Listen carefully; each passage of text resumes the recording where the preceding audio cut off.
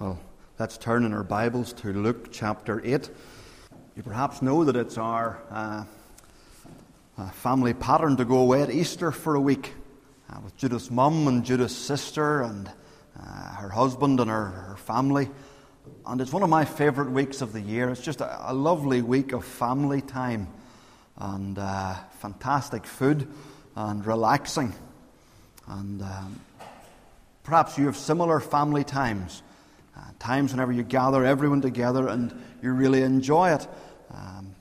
It happens different times of the year. Christmas, birthdays, weddings, all sorts of times when we gather. And yet not everyone in our world has that privilege of belonging to a family where they enjoy that warmth. And yet one of the wonderful things we see in the Bible is that God says everyone can belong to a family that's like that, or should be like that. It's His family, Christ's family. And in the passage we read in Luke chapter 8, Jesus says something really surprising. We could, because we're familiar with it, see it as something pious and nice, but it's really quite startling. He's been teaching the people. All sorts of people have been coming to hear Him. He's not fooled. He knows that there are some people who hear, but they're not really listening. They're just there for the buzz, because that's what the crowd's doing. There's some people who are hearing, but they're not taking it in. They're not being changed by it. There are other people who are caught up in the moment and are following along, but it's not going to last. And Jesus tells a parable to illustrate the different sorts of hearing that there can be. And there could be those sorts of different hearing here this morning. Let me urge you not to be simply people who come and who hear what's said, but who listen and who put it into practice. That's what Jesus is encouraging. But look at what He says in verse 21 about the special relationship that those people have who hear His word and put it into practice. I have to say, I was guilty of reading this over and over and not noticing it. And then a couple of weeks ago, I was reading in Luke and came across this. And because I was preaching a series on being adopted into God's family, I saw it in a whole new way. Jesus has been teaching, and at the edge of the crowd, huge crowd, His family arrive, His mother and His brothers. His father has likely passed away by this stage, but his mother and brothers are out at the outside fringe of the crowd. A message is passed up to the front, or to the middle, maybe it is, and it said, Jesus is told, your mother and your brothers are here. And then He says this, underlining what He's been saying about the importance of hearing what He says, listening to it, and putting it into practice in our lives. He says, my mother and brothers are those who hear God's word and put it into practice. My family, my closest relations, aren't flesh and blood, but those who hear what I say and believe it. You're part of my family, He says, if you're hearing me, listening, and putting it into practice. What a fantastic privilege. And that's what the church is. Sometimes we think of church as a building, and we are looking at building a new building. We're not building a new church. The church is not the building. Sometimes we think of church as an event. We're going to church, and we mean we're going to be in this building for 11:30 on a Sunday morning, or 8 o'clock on a Sunday evening, or wherever it is at whatever time. But church is not an event. We may even see church as a really useful event that we go to get spiritually built up for the rest of the week. That's what happens when we meet together, but that's not church. Church is where we meet with God and with His people. It's the family of God here on earth. And as we've been thinking in this series of adoption, how we're born as orphans outside of God's family, how through putting our trust in Jesus, we get adopted into God's family. We've thought about our connection to, in a sense, our family in heaven, God the Father, God the Son, our older brother, God the Holy Spirit who comes and lives in us. We've thought about that, but this morning I want us to think over what it is that we are part of here, God's family on earth, to see the privilege of that and to see the responsibility of it. The world we live in is really individualistic. I and me and my. In the ancient world, and even in the Eastern world today, it's not like that. Who you are is more shaped by where you belong and to whom you belong, by your family. And when it comes to the Bible, it's not just a handy picture, it's what it is. In Psalm 68, God tells us that He sets the lonely in families. He puts us in His family. And that's what we're going to think about this morning. First thing that we want to see, and we have two main points. First of all, enjoying the family privileges. Enjoying the family privileges.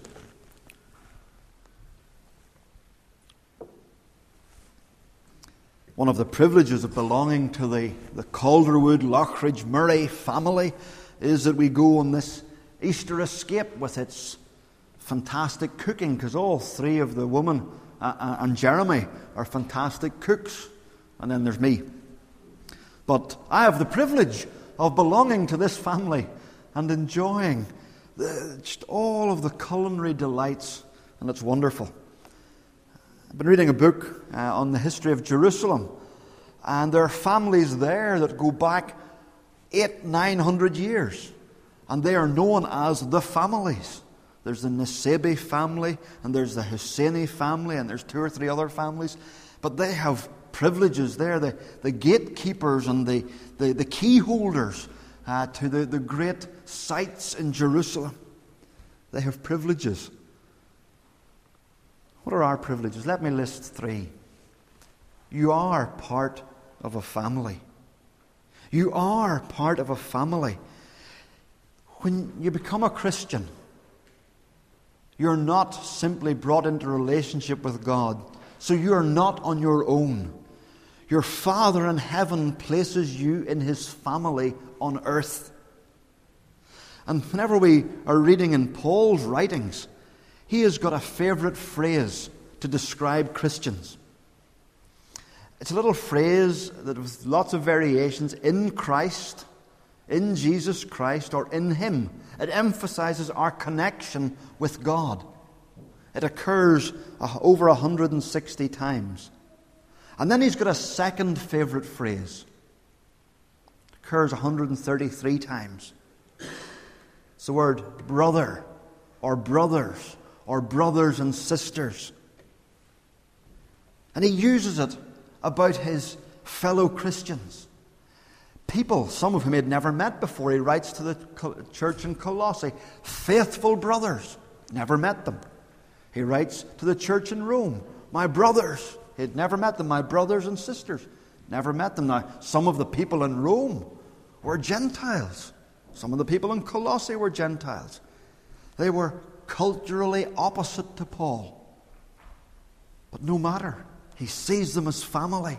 Some of them had been involved in grotesque immorality, but they've been rescued out of it. Paul says, these are my brothers. These are my sisters. They are my family. There's a close connection. You know, the Greek word for brother or sister means from the same womb. That's what it means, from the same womb. And that gives people a connection. Just yesterday, in fact, in the news, the Archbishop of Canterbury, Justin Welby, it was reported that he had just found out that the man he thought was his father wasn't his father. Another man was his father. But this had come to light because other children of this other man noticed the family resemblance and said, he's a dead ringer for our father.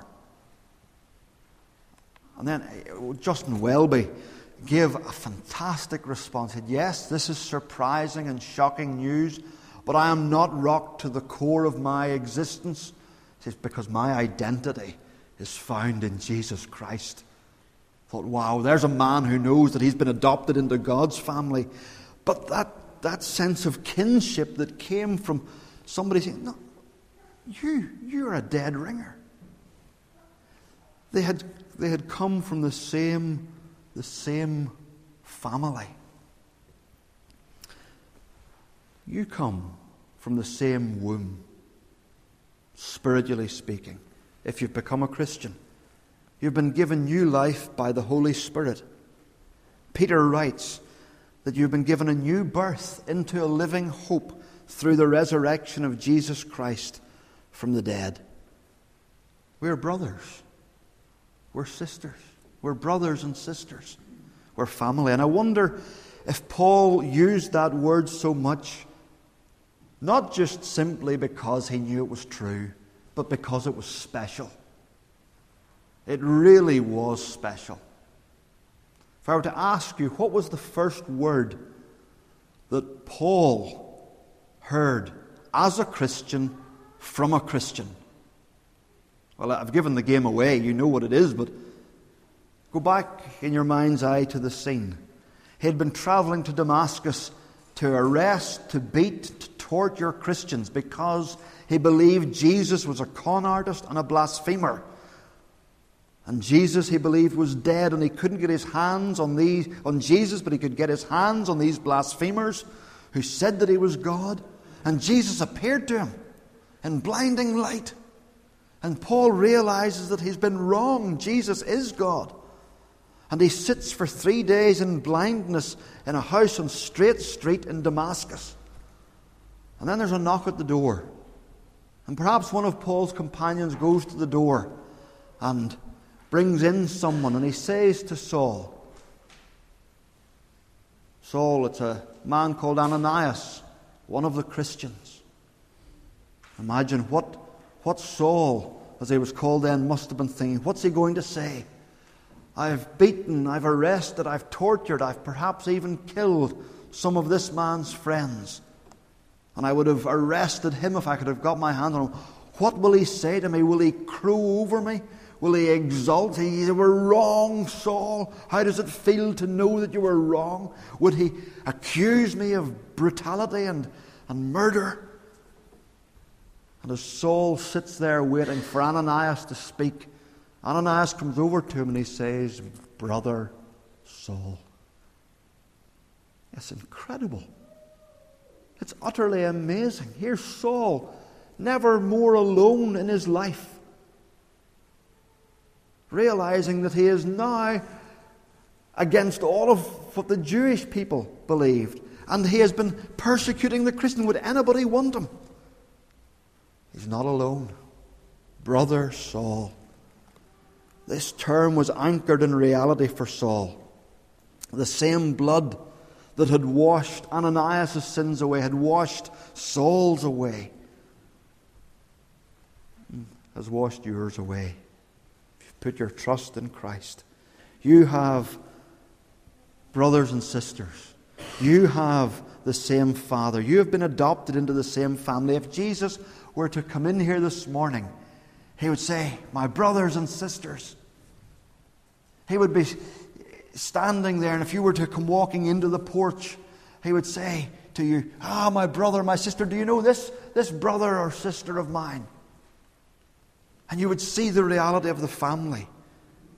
Do you grasp that you're not alone? And this matters because Jesus had said that if anyone comes to me, that he would end up perhaps having to leave behind his own father and mother. A friend of mine, that happened to her. Her mother said that if she joined the church, there was a day she was going to be baptized and to join a congregation. She'd become a Christian. Her mother said to her, if you do that, when you come back here, all your stuff will be sitting on the porch.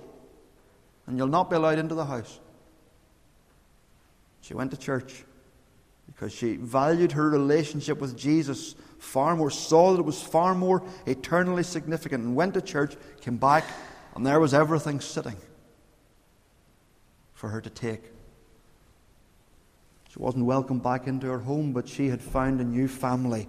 And her brothers and sisters in Christ took her in and provided a home for her. Because Jesus not only warned us that we might have to forsake our own parents and our own brothers and sisters, He promised this in Mark 10. Truly, I tell you, no one who has left home, or brothers, or sisters, or mother, or father, or children, or fields for me and the gospel will fail to receive 100 times as much homes, brothers, sisters, mothers, children, and fields, along with them persecutions, and in the age to come eternal life. We have a family. The Christian is not alone. You put your trust in Christ, and you are brought into His wonderful family on earth. And some of you, I know, have experienced that. You've experienced that sense of the family when you've been in difficulty. Whether it's been you've been in hospital for surgery and other family members had to go to hospital, and you've found out that there are Christians praying all over this island for you. Further afield, they're praying for you. Maybe you've met a Christian somewhere else and you've felt an immediate connection with them. God has placed you in His family. What a privilege. Let me mention two other privileges very briefly. It's a supporting family. You're part of a family, and it's a supporting family. The Father has given household instructions. Every house has its rules and ways of doing things, every family. And God has given family instructions. You can find them in your Bibles in the New Testament. Every time you see the phrase one another, love one another, build up one another, encourage one another, pray for one another, accept one another, honor one another, live in harmony with one another. Or as maybe your parents said, stop your fighting. Live in harmony with one another. They're family commands. Offer hospitality to one another. These are our Father's vision of a close-knit family caring for each other. Jesus said, we read in John 13, see how they love one another. That's your privilege. It's a command, yes, but it's your privilege to be at the receiving end of it. All of your brothers and sisters in Christ having an obligation to care for you. I could give dozens, if not hundreds of examples of that from history. But let me give you two from more recent times. Well, one from history. Whenever a plague swept across the ancient world in the 3rd century, Christians took care of the sick at risk of contracting the plague themselves. The Romans were throwing out members of their family out into the street to die. You got sick, they threw you out. The Christians were taking in people to care for them because they were family, and even those that weren't family. A more recent example. One of the books I read was reading on adoption, the doctrine of adoption. The author told about a church that he belonged to in Chicago, where a lady had to have dialysis every week because her kidneys weren't working. And then she became so sick that she needed a kidney transplant, and it was one of the ladies in the church who said, take one of my kidneys. If it's a match, you can have it so that you can live. Here was sharing. Here was family.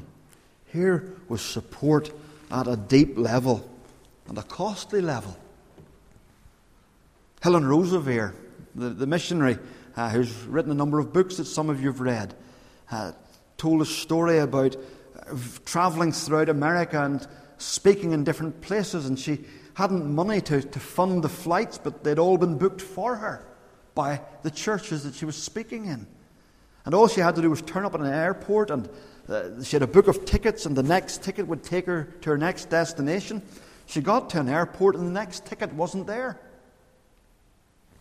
The next one was there to take her from the airport that she should have been flying to the next place, but the ticket to get her there wasn't there.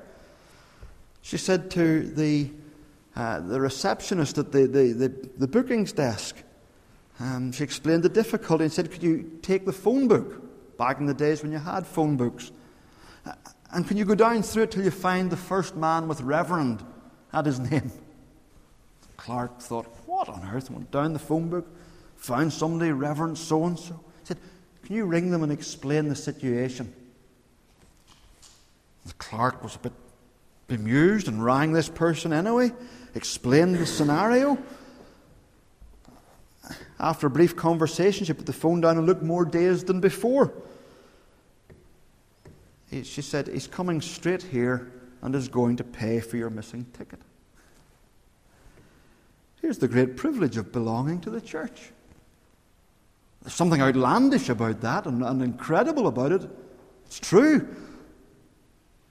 It doesn't always happen on such a startling scale for us, but it shows the reality. She believed not just that God would provide, but that being part of God's family, somehow, some way, some of the family would come good.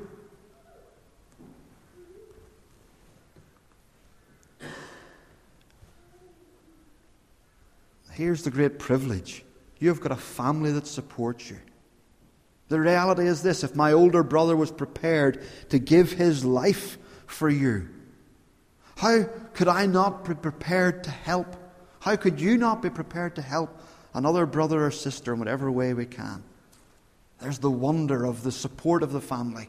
We may lose out in family, in our family on earth, on our physical relations, on our community. They might think that we've left them behind, but God says, I've got a place for you where you will be supported and nourished and nurtured. And then the third privilege, and I'll only just mention it, it's a diverse family. You think of all the different walks of life and all the different types of people. And here's something, you have more in common with a native from Papua New Guinea who's a Christian than you do with maybe your next door neighbour, or perhaps even a family member. You could go anywhere in the world and sit down beside a Christian, and you have an immediate connection with them. Here's the diversity of the family, the wonder of the family. We're adopted brothers and sisters in Christ.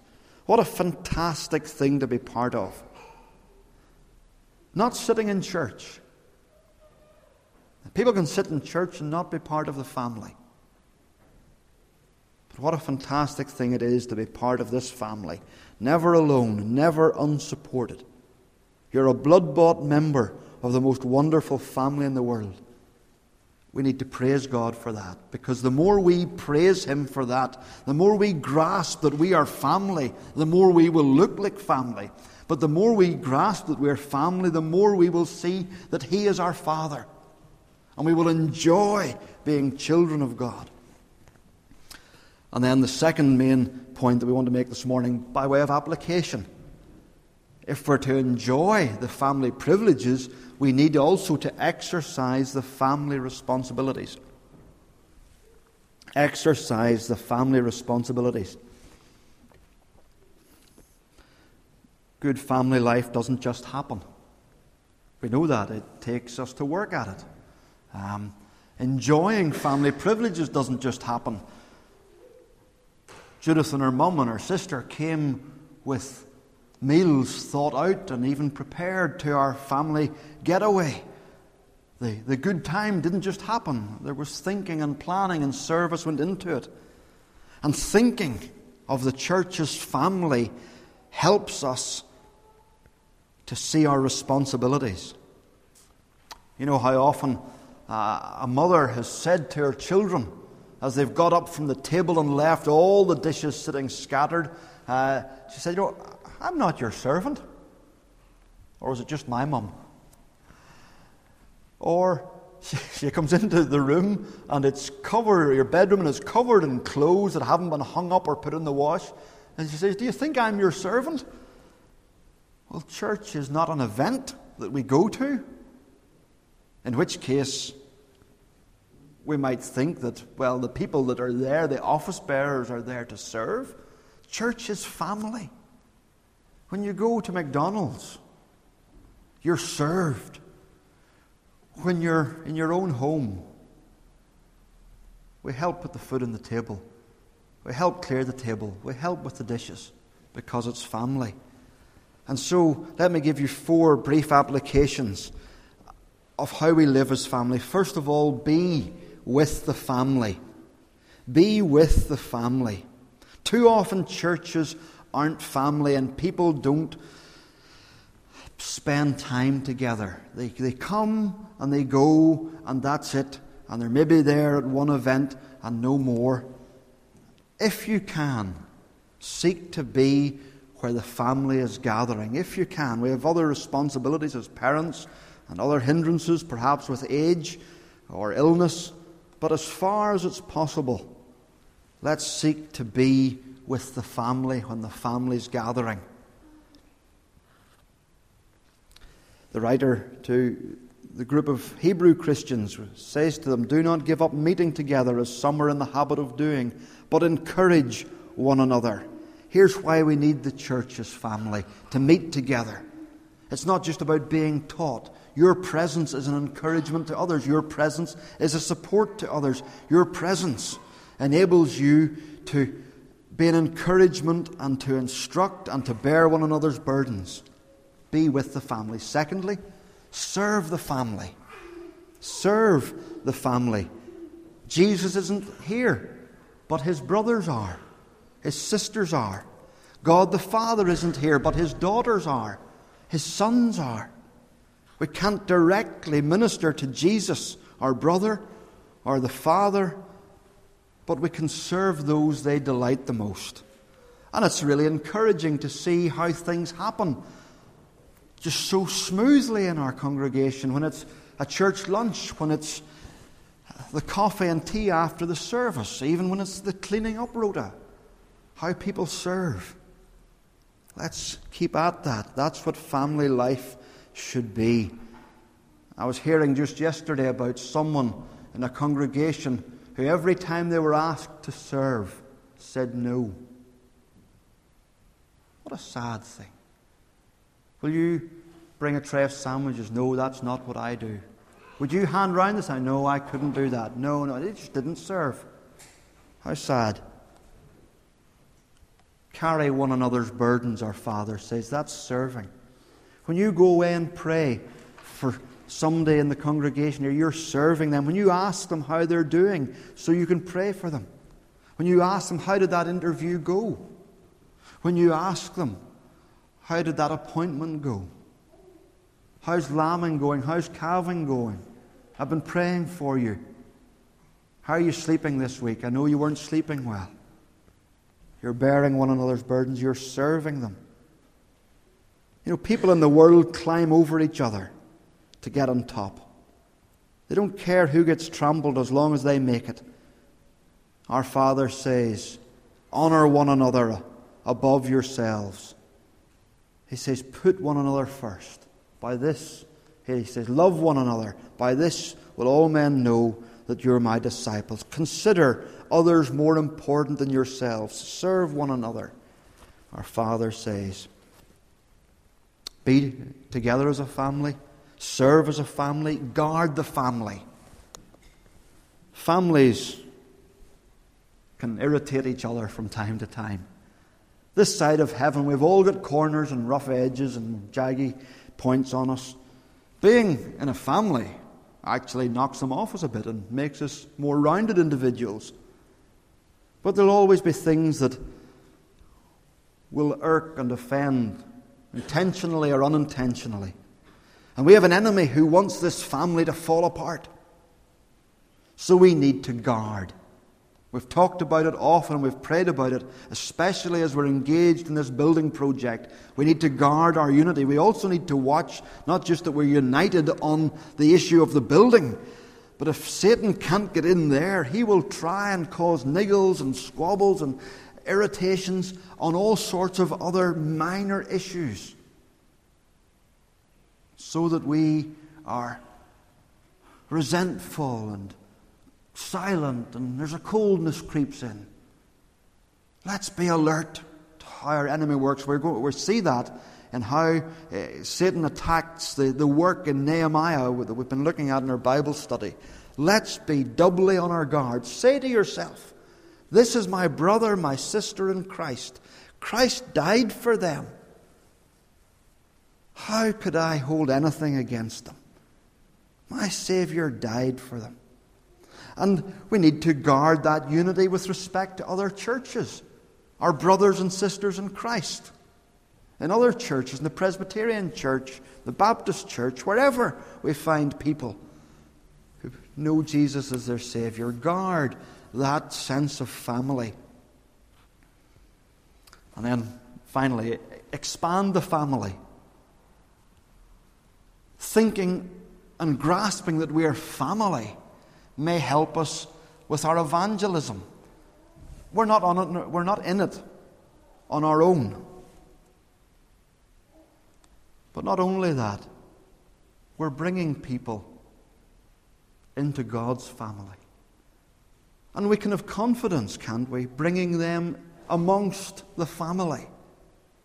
Whether it's to an event that we're hosting, where there's maybe music and food, a family night, whether it's a church lunch, whether it's even to come to a Bible study or a church service, where they get to mingle with us afterwards, and they can see something of family life. They may then think to themselves, there's something here. How many times has that been the case where people have thought, there's something here. These people, they get on, they love each other, they care for each other.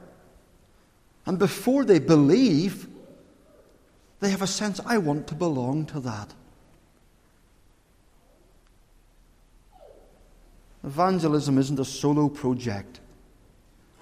It's not simply about wanting people to see that they're wrong and they're guilty and that they need to be saved. It's that they're lost. And there's a home, and there's a father who would care for them, and there's a place they can belong, and there's an older brother who would die for them, who would rescue them. Thinking family changes how we see church.